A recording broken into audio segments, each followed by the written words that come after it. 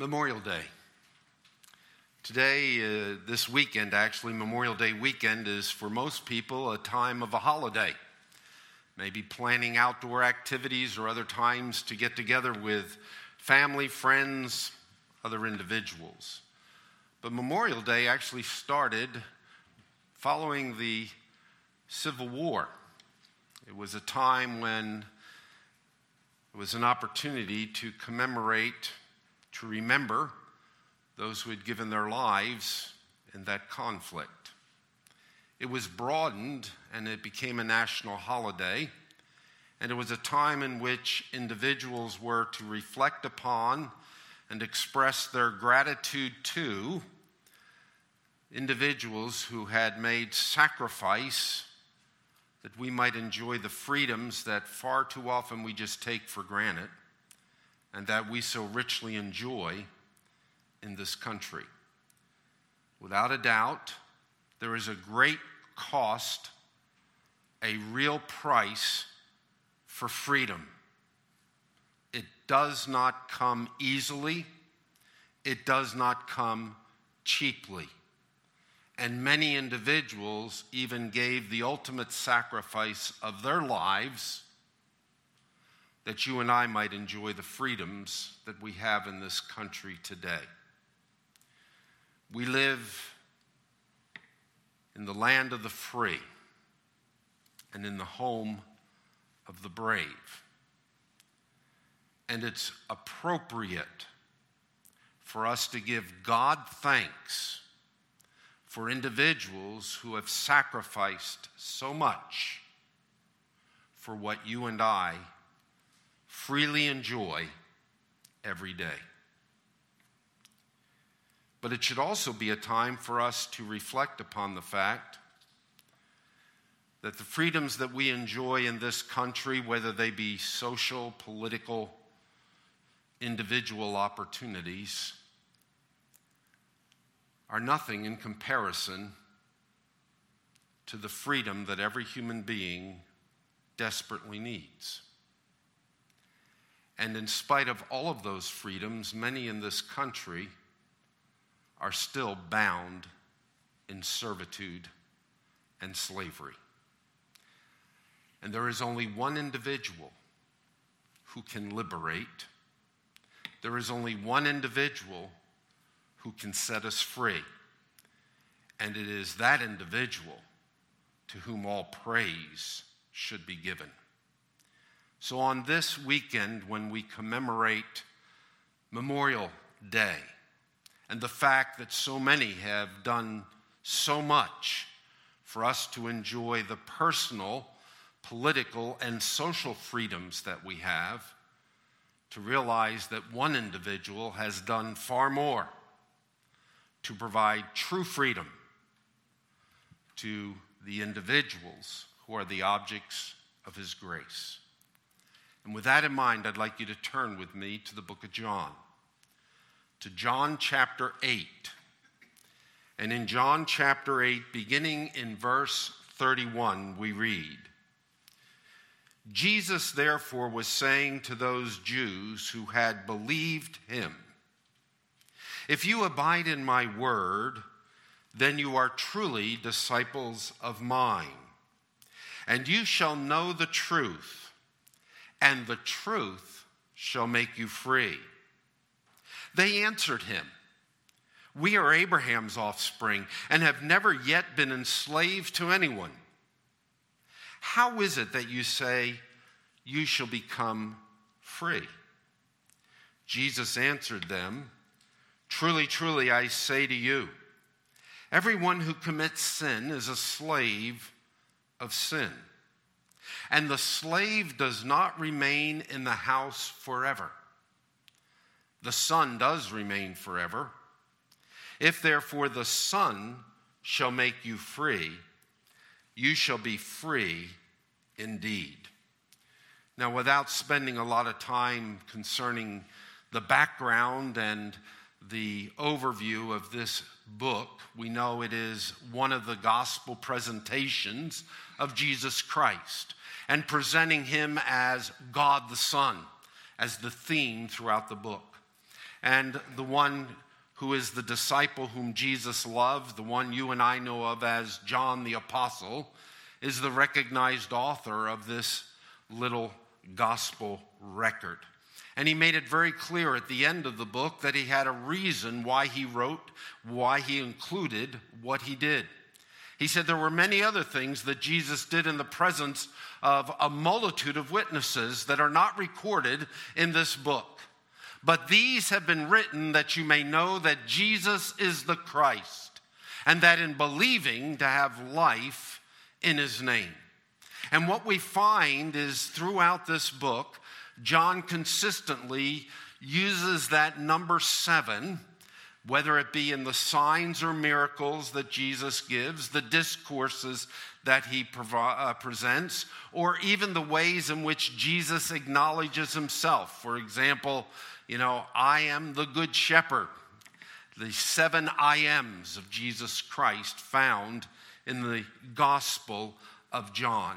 And he included those that we can understand the true identity of Jesus Christ, and that in believing that we might have life in his name. As John begins this gospel record, he makes it very clear that there are many individuals who do not receive him, believe in him, right? He came to his own, that is to the Jewish nation, but his own did not receive him. They didn't welcome him. And what we find as we read through the Gospel of John is an increasing hostility against Jesus Christ on the part of the nation. But out of the nation, there were select individuals who did welcome him, who did receive him. These are the individuals who believed on his name. And the reason they did so is because they were born not by the will of the flesh. They weren't born because of the will of man. They weren't born because of blood relationships. They were born because of the will of God. They were given new life by the grace of God. And this section that is before us is a record of the time in which there is this increased rejection of, antagonism toward, hostility against Jesus Christ. And what we find is it's taking place around the Feast of Tabernacles, which would have happened somewhere in late August, September, maybe early October, depending on the Jewish calendar. And at the Feast of Tabernacles, Jesus actually gave a discourse during it, that's chapter 7, and a discourse right at the end of the Feast of Tabernacles. And in the discourse in chapter 7, he presents himself as the source of living water. He made it very clear that unless they believed that he was the promised Messiah, they would die in their sins. And in chapter 8, in this discourse, he presents himself as the light of the world. And both the figure of water and the use of water and the image of light were intricately woven into the Feast of Tabernacles. And so Jesus is using these images to portray something about himself and what he does for those that are the objects of his grace. To the ones who believe in him as the source of living water, he said in John 7, out of his innermost being shall flow rivers of living water. And here in chapter 8, as the light of the world, the one who believes in him will not walk in darkness. He won't stumble, but he'll have the light of life. And in the midst of the antagonism, in the midst of the rejection, notice verse 30 says, and as he spoke these things, many came to believe in him. And so, therefore, Jesus said to those Jews who had believed in him. Now, what we have to first and foremost establish is the fact that John makes it very clear in this gospel record that there are individuals that believe in him but have a spurious faith. Now, that's hard for some in America in our modern day to accept because we are embracing the idea of easy believism. As long as someone's prayed a prayer, as long as someone has made a decision to follow Jesus, he is eternally secure. And what John does is he makes it very clear that there are individuals who identify themselves with Christ, who profess faith in Christ, and not all of them have genuine spiritual life. And if you're not convinced of that, I give you John chapter 2, where it speaks of the fact that at the end of the gospel, that there were many Jews who believed in him, but Jesus did not entrust himself to them because he knew what was in the heart of man. Or you go to the great discourse he gave on, I am the bread of heaven, and the one who believes in me shall never hunger. And many of the Jews were seeking and following in him. And he says, the reason you are believing or following me is because you ate the loaves, the feeding of the 5,000, and were full. Don't labor for the bread that perishes, but labor for the bread that leads to eternal life. What had happened in John chapter 2 is that many of the Jews saw the miracles that he had worked and said, oh, this must be the promised Messiah. What happened in John chapter 6, after the feeding of the 5,000, there were many Jews who said, this is a great welfare system. All of our needs are being taken care of. And Jesus continued to present to them the reality that what one needs is a genuine spiritual relationship with God and not a preoccupation with temporal things. And you know what it says in John 6? I believe it's in verse 60. And as a result of this, many of his disciples walked with him no longer. If you don't understand that the idea of believing and being a disciple can be a superficial relationship and not a deep relationship, you will never comprehend the book of John. And so in this section, Jesus is looking at those who believed in him, recognizing a discriminatory ministry, that there's tares mixed among the wheat. We've lost that idea of a discriminatory ministry today. We assume that just because everyone says they are a child of God, they're a follower of Christ, that must be so. But who is Jesus speaking to? To those Jews who had believed in him. And what does he say to them? If you continue in my word, then you are truly disciples of mine, and you shall know the truth, and the truth shall set you free. Now, another clarification that I need to give here is Jesus is not saying the way you become a true disciple of mine is by continuing in my word. What Jesus is saying is, here is the hallmark characteristic of an individual that is a genuine disciple. A genuine disciple, someone that has a true spiritual relationship with God, is an individual that continues in God's word. You'll continue in my word, said Jesus. Now, the phrase that is translated to continue means to remain in, to abide. We get an English word, this is your abode, where you dwell, where you live, from the Greek term that is translated, if you continue in my word. In other words, if you are making your home in his word, that is the evidence that you are truly a disciple of mine. Not much different than Psalm 1, is it? How blessed is the man that doesn't walk in the counsel of the ungodly, doesn't stand in the paths of sinners, doesn't sit in the seat of scoffers, but his delight is where? In the law of the Lord. And in that law, he meditates day and night. You do not become righteous because you meditate in the ways of the Lord, the word of the Lord day and night. The evidence that you are one of those declared righteous by God is because of the fact that the word of God has a priority in your life. And what Jesus is saying to us today, just like he did to them, it doesn't matter what you profess, saying, I am a Christian, I am a child of God. The validation of that fact is you have an insatiable hunger for his truth. So you have to ask yourself the question, how relevant, how important, how significant is the Word of God in my own life? My sheep hear my voice, and I know them, and they follow me. God's sheep have a spiritual hunger for God's Word. So Christ, speaking to those Jews who had believed in him, a multitude now were associated with him.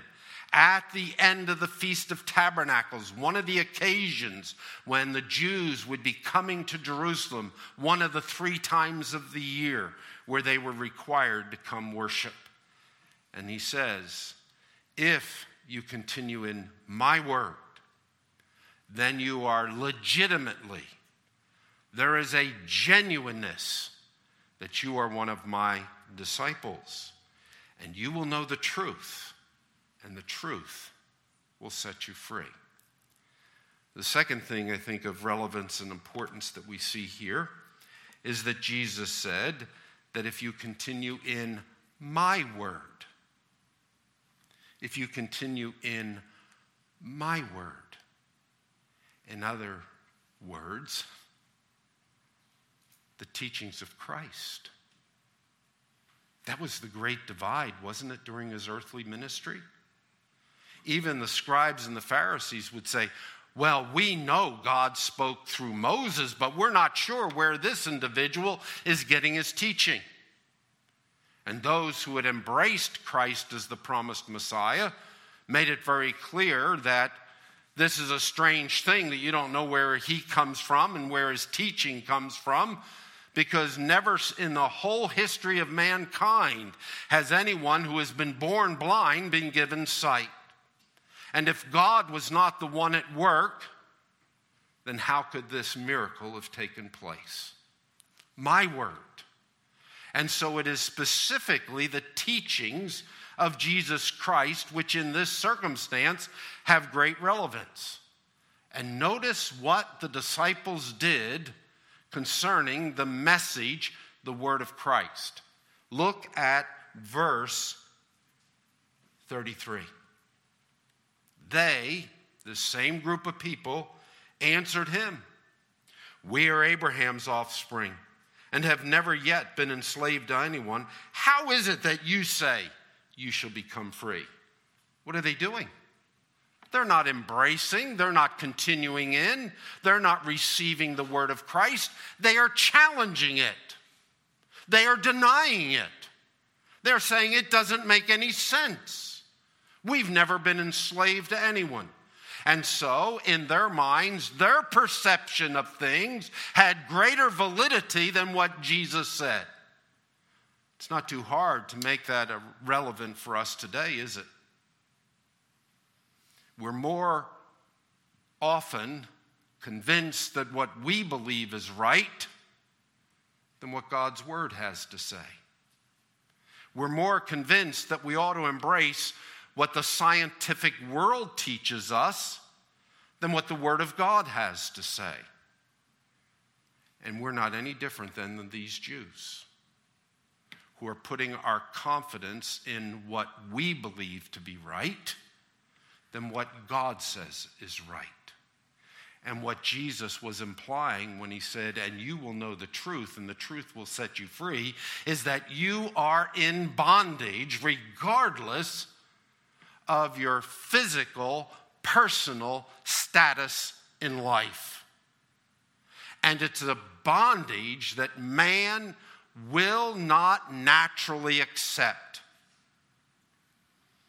because we're so convinced that there is that spark of divine goodness within every human being, and not understanding, as Jesus will tell them in the rest of this discourse, If God was your father, you would love me. But as it is, you are of your father whom?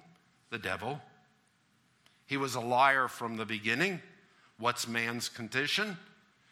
Never have to go to school to learn how to be deceitful and lie. It's part of your makeup. He was a liar from the beginning.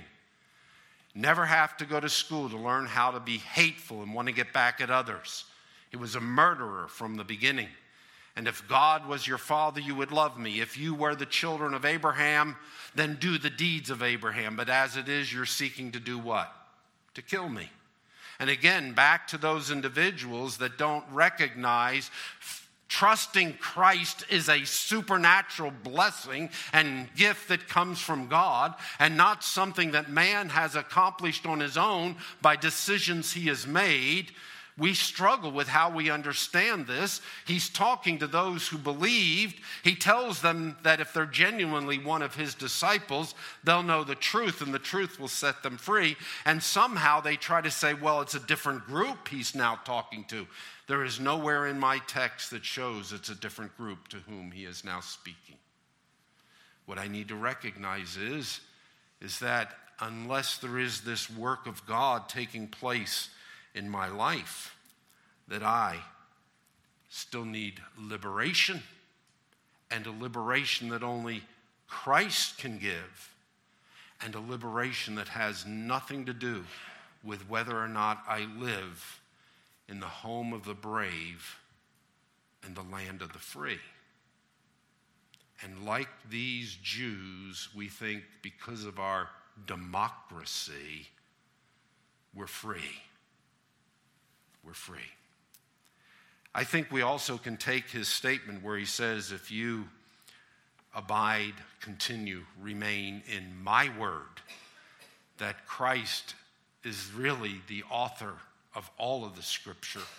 And therefore, it is not just the teachings of Christ, although in the setting that's before us, it has the primary focus, but all of God's word. And that God has given his people a spiritual appetite and a spiritual hunger for spiritual truth. If you are genuinely one of my disciples, you'll continue in my word, and you'll know the truth, and the truth will set you free. A disciple. Well, we know that's a part of the commission given to the church, right? Go into all the world and make what? Disciples. And part of that has to do with evangelism. Part of it has to do with edification. Both components are part of the commission, right? Baptizing them, there's the evangelism. Teaching them, there's the edification. You're supposed to have both. It's part of the commission given to the church. So what does he say? If you're a genuine disciple, you'll continue in my word. Hillary knows what a disciple is because she's one of them. It's the word for a student.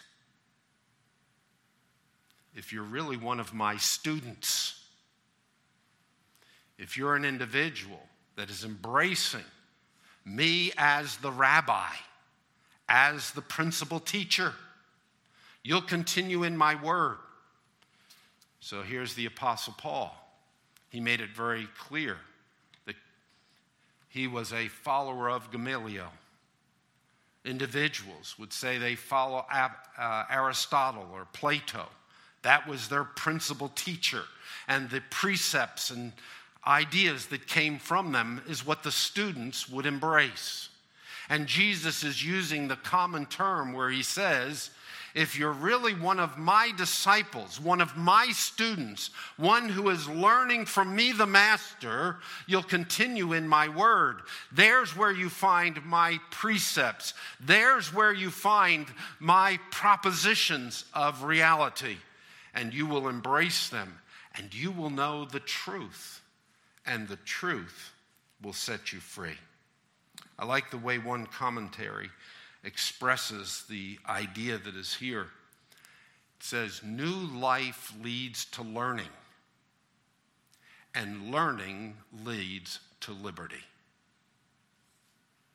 You will know the truth, and the truth will set you free. If I'm a child of God, I have new life. That means I'm one of his disciples. That means it's a continuing process of growing to understand who he is and what he has said for us as his people.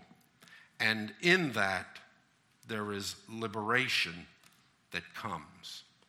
If you are an individual that continues in my word, you bear evidence that you are a genuine disciple of mine, one of my students, one of my learners, one who has a relationship with me. And what will be the outcome?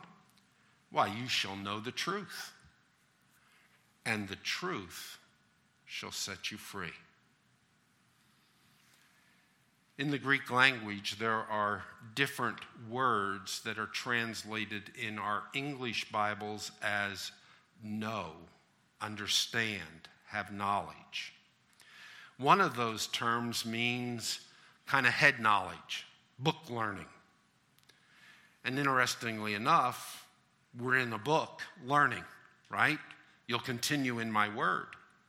But the other Greek word for knowledge and understanding is one that means it's woven into your experience.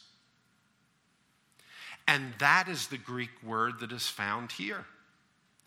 You will experience the truth within your being, and the truth within your being will be transforming. The truth within your being will set you free.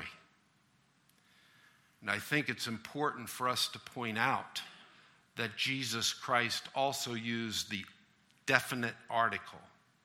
Please forgive me for all the details. But he doesn't say, you shall know truth, and truth will set you free. Notice he said, you will know the truth. And it is the truth that sets you free.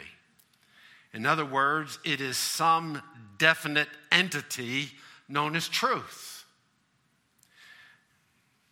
The idea of truth is absolute, unchangeable, the foundation for everything else.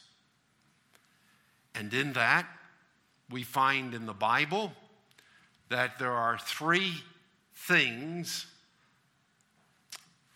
probably should say two things, that are called the truth. One is God himself. And interestingly enough, if it is a reference to the Holy Spirit, he can be known as the Spirit of truth. If it is a reference to God the Father, he is the God of truth. Isaiah 65, verse 16.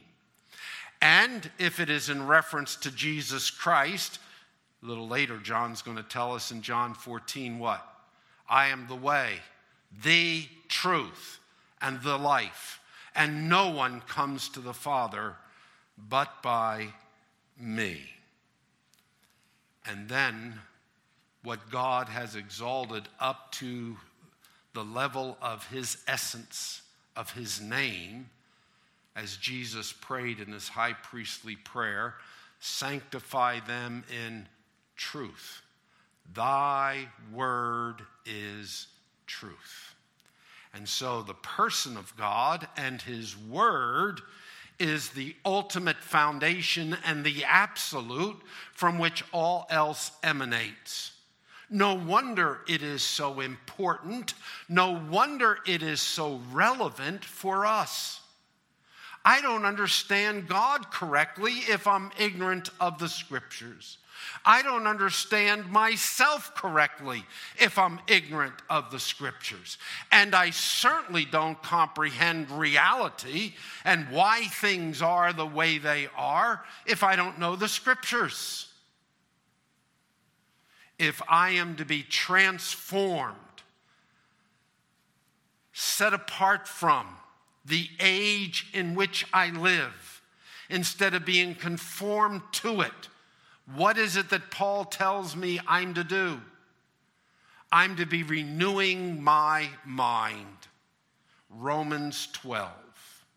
And what does the mental renewal so that my thinking, the grid, my worldview is such that I see things for how they really are? It is God's word. The truth is what liberates, what sets one free.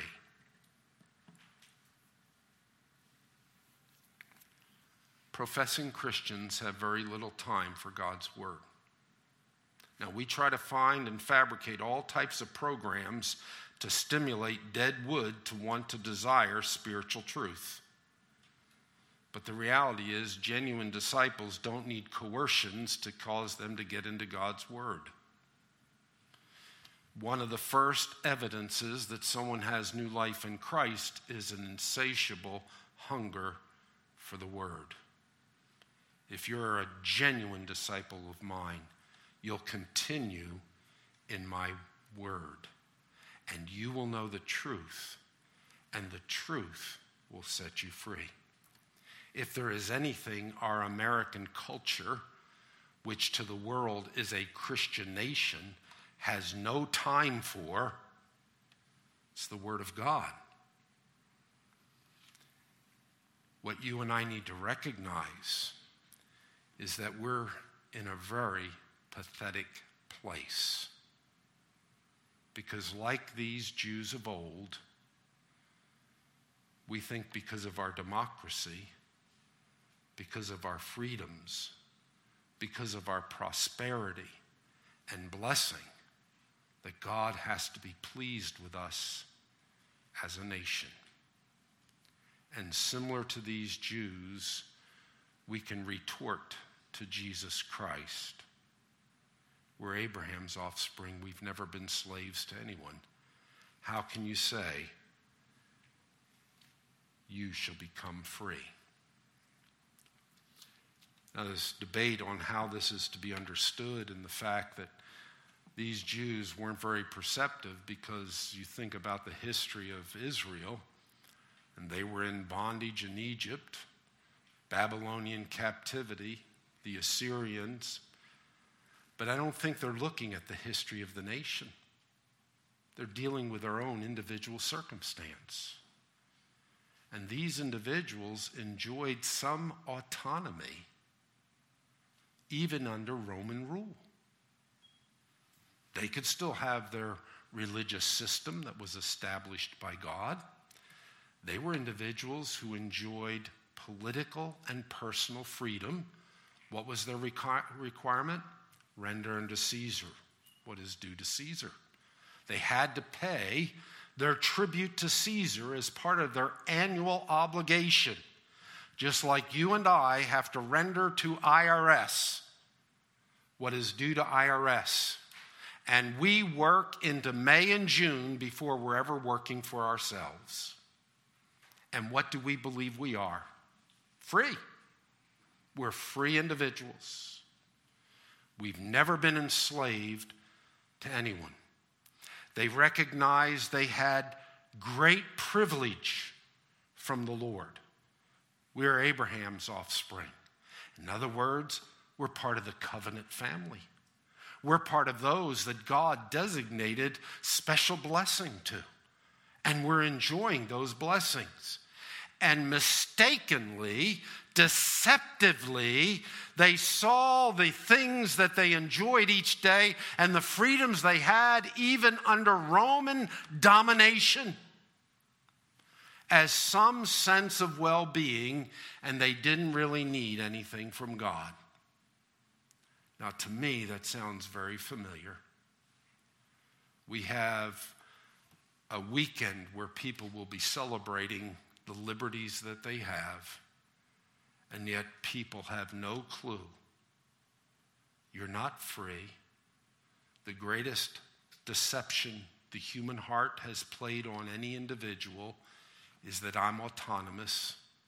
I make my own decisions. I'm free.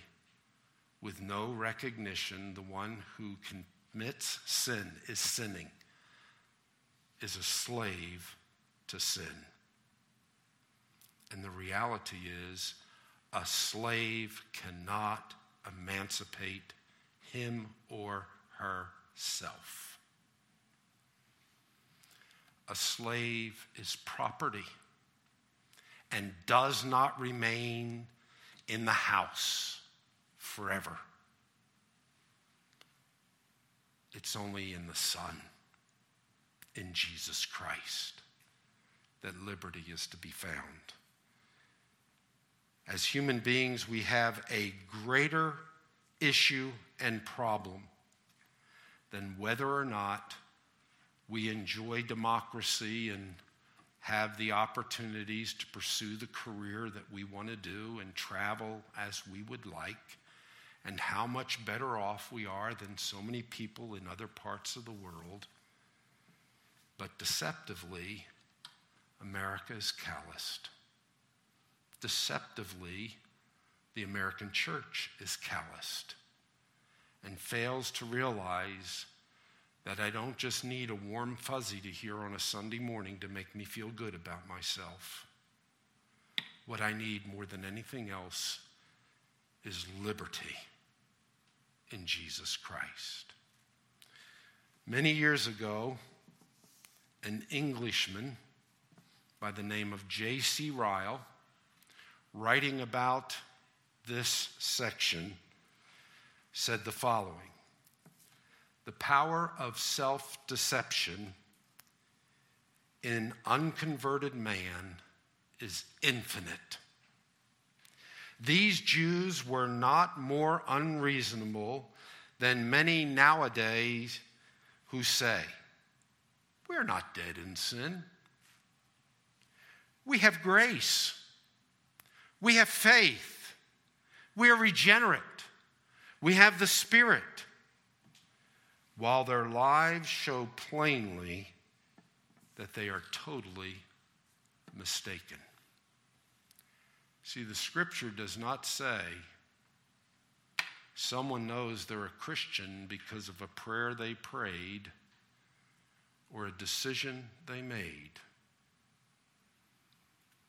You will know them how? By their fruit. And a good tree brings forth good fruit. And an evil tree brings forth bad fruit. Therefore, said Jesus Christ, you will know them by their fruit. And the first evidence that there is new life, that an individual is a child of God, is what Jesus says right here. If you continue in my word, then you're a genuine disciple of mine. God's people have a hunger for God's truth.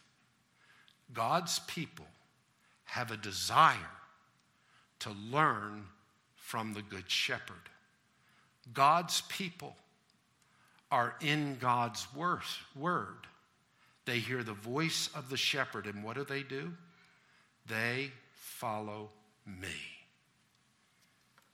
And I don't care what your status is in life, if Jesus Christ is not your shepherd, if you are not a genuine disciple of his, you are still in the bondage of sin. But if Jesus Christ is your shepherd, if in his grace he has given to you life, then one of the things you see in yourself is, no one has to coerce me to spend time in God's word. I really have a hunger to know what it says. And it is the evidence, it is the proof that I'm a genuine disciple. And the benefit and the blessing that comes from that, I'm set free. Charles Wesley understood it. In that great hymn, "And Can It Be?"